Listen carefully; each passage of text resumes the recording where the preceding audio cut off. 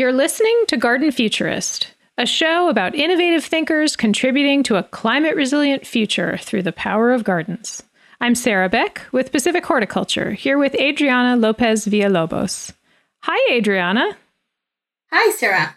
It's good to talk to you today. I hope you can tell me something about our topic. I'm very excited. Today's podcast is about multifunctional landscapes or green spaces and a very particular way of maintaining them involving sheep grazing. Did you just say sheep? Yes. Our guest is conducting an experiment looking at the potential benefits of sheep grazing for the ecology of the soil, its biodiversity, but also its impacts in people's health. Well, let's get on with this conversation about sheep with our guest, Haven Kears. She is an assistant professor of landscape architecture at UC Davis. Hi, Haven. So good to see you. Hi, Sarah. Thank you so much for inviting me. I'm excited to be here. I want to ask you about a multi-part experiment to scientifically study how sheep can maintain landscape on campus. You are a longtime proponent of green infrastructure, such as urban landscapes that are aesthetically pleasing as well as ecologically productive. You say grazing sheep are a natural outgrowth of that research. Where did you get this idea? Why sheep? Well, so it goes back to an article that I read in the New York Times a while ago that talked about sheep grazing in front of the Eiffel Tower in Paris. And there was something about that image of, this iconic tower and symbol of Paris, and then the sheep performing maintenance in front of it, that it stuck with me forever. And I've always wanted to replicate it. And then I started doing some research on sheep and learned that there's a historical precedent here in the US. You've got Frederick Law Olmsted. He actually designed Central Park. They originally wanted a major meadow to be sort of a military parade ground. But what happened was he wanted something more pastoral, and he wanted to create sort of a break from the dense urban city environment.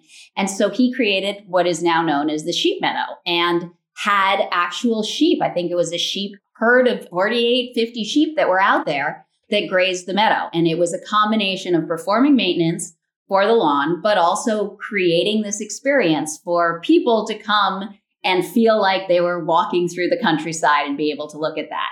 And then I learned that during World War I, Woodrow Wilson actually also had sheep, and he brought them to the lawns both in back and in front of the White House. And the idea there was also to reduce the amount of manpower needed because the men were away fighting at war. And so sheep could come in and do that job. But they were also using the wool. And so they were able to take the wool from those sheep and auction the wool off. And I read that they raised something like $52,000 for the Red Cross just through those wool incredible. donations. Those images have just stuck in my mind. How can we take something that is productive, that is practical, that does something beneficial, that's also sustainable, but is also this engaged experience that people want to be a part of, that is beautiful for them to look at, that has scientific and sustainable benefits, but is also this spectacle that people want to join and watch and just be.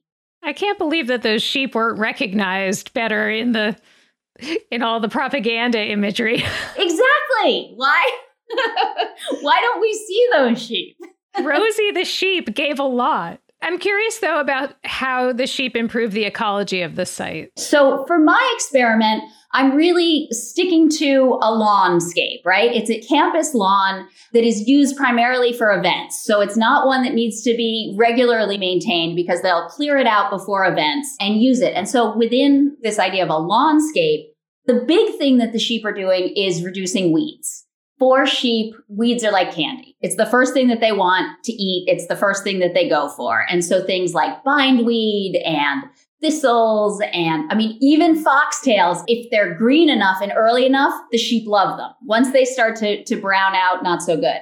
But when they're bright green and wonderful, they want to eat those. They're also adding fertilizer to the site. And so if you think about that and, the sheep going around and pooping out what they're eating, that is adding to the quality of the soil. So a couple of things I'm looking at. First, I'm looking at microbes within the soil and to see if beneficial microbes are increasing. Along with that, I'm looking at soil structure and seeing whether they're compacting the soil or if they're less compacting than, say, a really heavy-duty lawnmower. And then I'm looking at the nutrients within the soil. Are they actually adding nutrients by grazing? And so is that improving then the quality of the grass and things like that? There's another area of beneficial insects. And so again, it's going back to the poop, but there are certain beneficial insects that are attracted to that then can provide other, beneficial services and help with pollinator services and things like that. I see this as a very, small scale application, homeowners, campuses, but there's a much broader application too, where you can start thinking about like grassland restoration. And if you think about here in California, grasslands once were all over the state and they're the most endangered areas right now. Again, with the sheep, what they're doing is they like these weeds first. So they're going and they're eating the weeds and they're reducing that invasive weed pressure, opening up spaces for the native grassland species to actually come up. So that's a huge thing in terms of restoration. Right now, we're about to go into a drought. We're about to start another fire season. The sheep are really good at eating down that fuel. And so any of the fuel that's building up, even we're talking about potentially using them sort of on the edges of campus. It's a smaller version of that wild urban interface. But those areas where you don't have lawnmowers all the time and you don't have the constant pressure, those start to get thick and full of vegetation. The sheep will go in, they'll clear that out. And so you can actually reduce the likelihood of wildfire. They're also really good with helping establish new trees. And so thinking, this is a new one for me, where if you're putting in sort of new trees and seedlings in there, the sheep aren't interested in the trees. And so they'll actually eat all of the weeds around the new saplings, again, clearing out that area. That's reducing that pressure. Reducing the pressure. There are just a lot of applications that are good for the environment, helping things out, and also really fun to watch. You're listening to Garden Futurist. We'll be right back.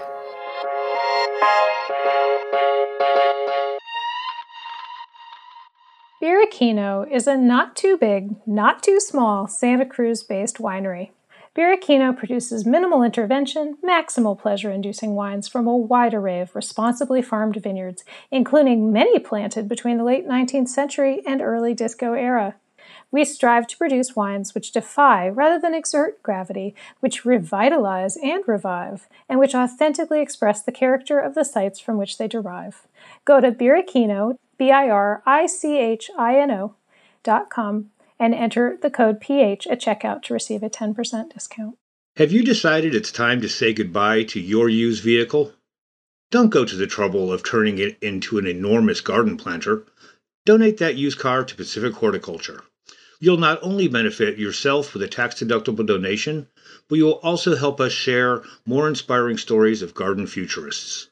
Call us at 855-500-7433, and we will tow your vehicle at no cost to you.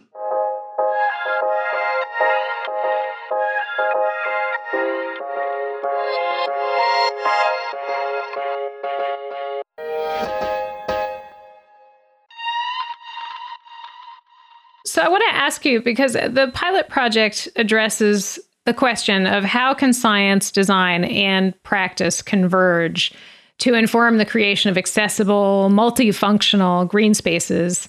This is quite a mouthful, that maximize cultural and environmental values. That's a lot of things. Can you help break down these ideas? Is this part of your Nature Heals concept?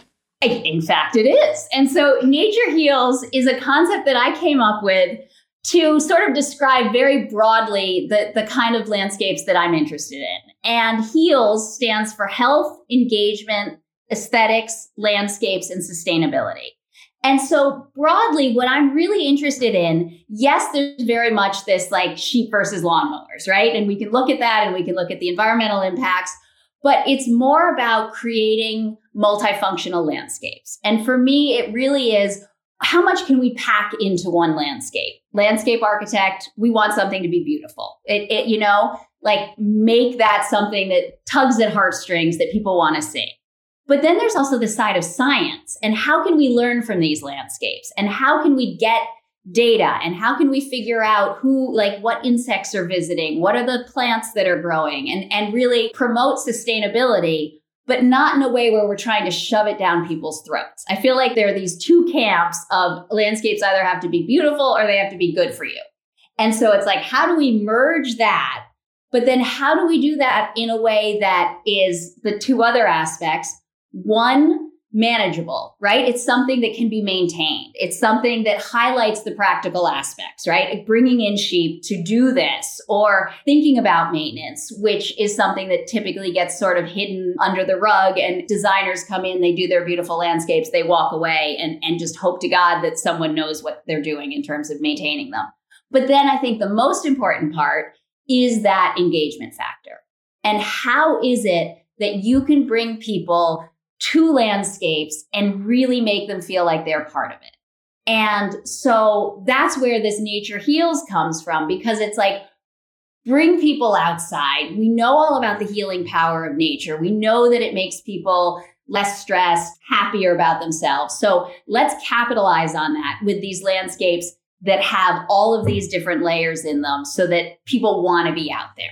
So there's this connection with physical and psychological health as well, connected to the beauty. Exactly. We've seen so many studies that talk about how just looking at nature, looking at green space, looking at a wall versus a tree when you're sick helps, improve the amount of time it takes for you to recover.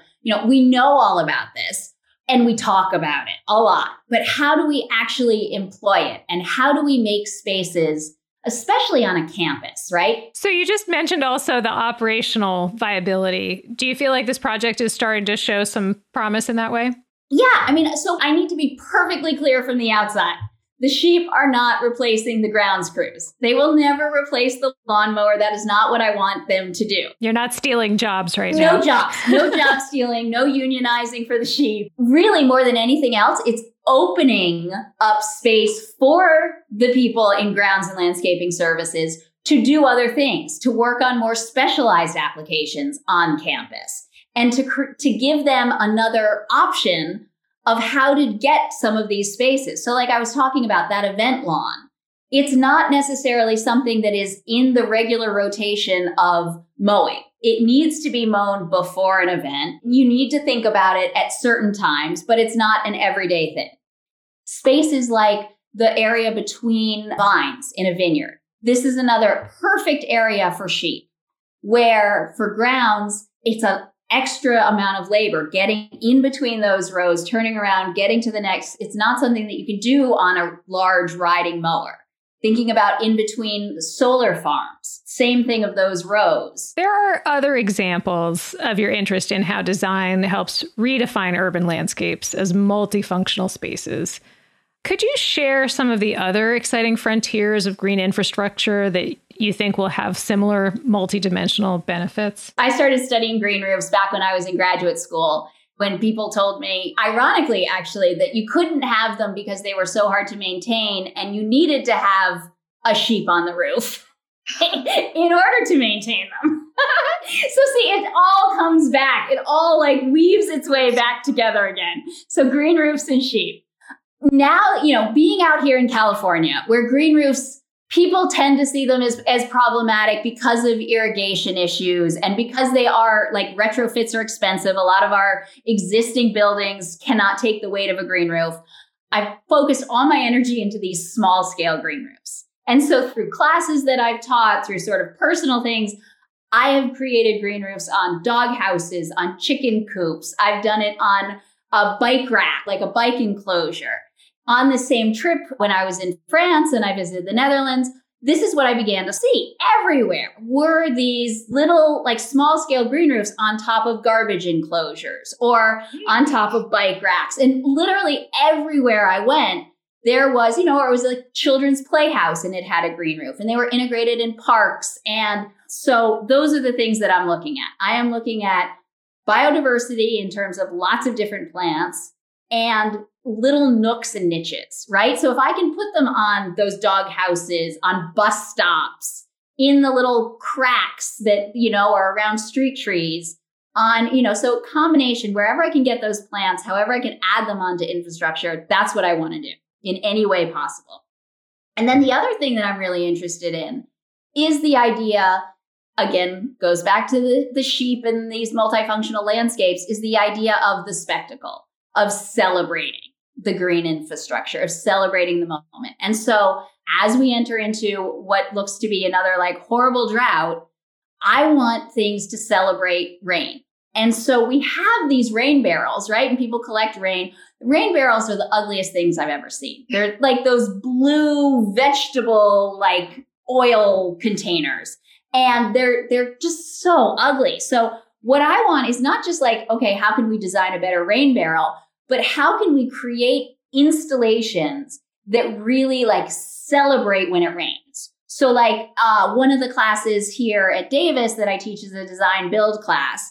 And we're allowed to play in our courtyard and build all sorts of different things. And one of the first projects that we did was to build an overhead runnel where we're capturing stormwater runoff from the neighboring roof and then sending it in this runnel that goes overhead over a path, comes down a rain chain, and then is exited into a rain garden.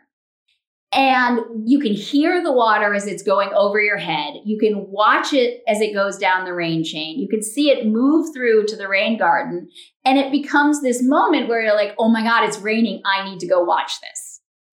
And that's what I want to do, so that it becomes this idea that it's raining. Let's go into the landscape. Let's go see that. And if we can bring those into cities, if we can bring them onto campuses, then it's highlighting part of this maintenance thing. It's highlighting the need to keep the plants alive, to do these things. Our system, our engineered system of pipes and drains, wow, great for engineers for designing them the way they did so efficiently. But they are so hidden. And so it means that we don't talk about it and we don't think about it. And the water that overflows on our yards when we water overhead goes into these drains and we don't even have to see it. I don't want to beat people over the head and say, you must conserve all of your water in a bucket and this is the way to do it. I want them to do it because they want to see that water go down the runnel and they want to see the rain chain and celebrate it. And those are the kind of landscapes that, again, bring in all of those aspects of aesthetics, sustainability, but then functionality and practicality. Nice. Well, this was such a fantastic conversation. Haven, thank you so much for sharing your multidimensional, resilient landscape futurist vision. It's really incredible. Thank you for inviting me. This is such a treat.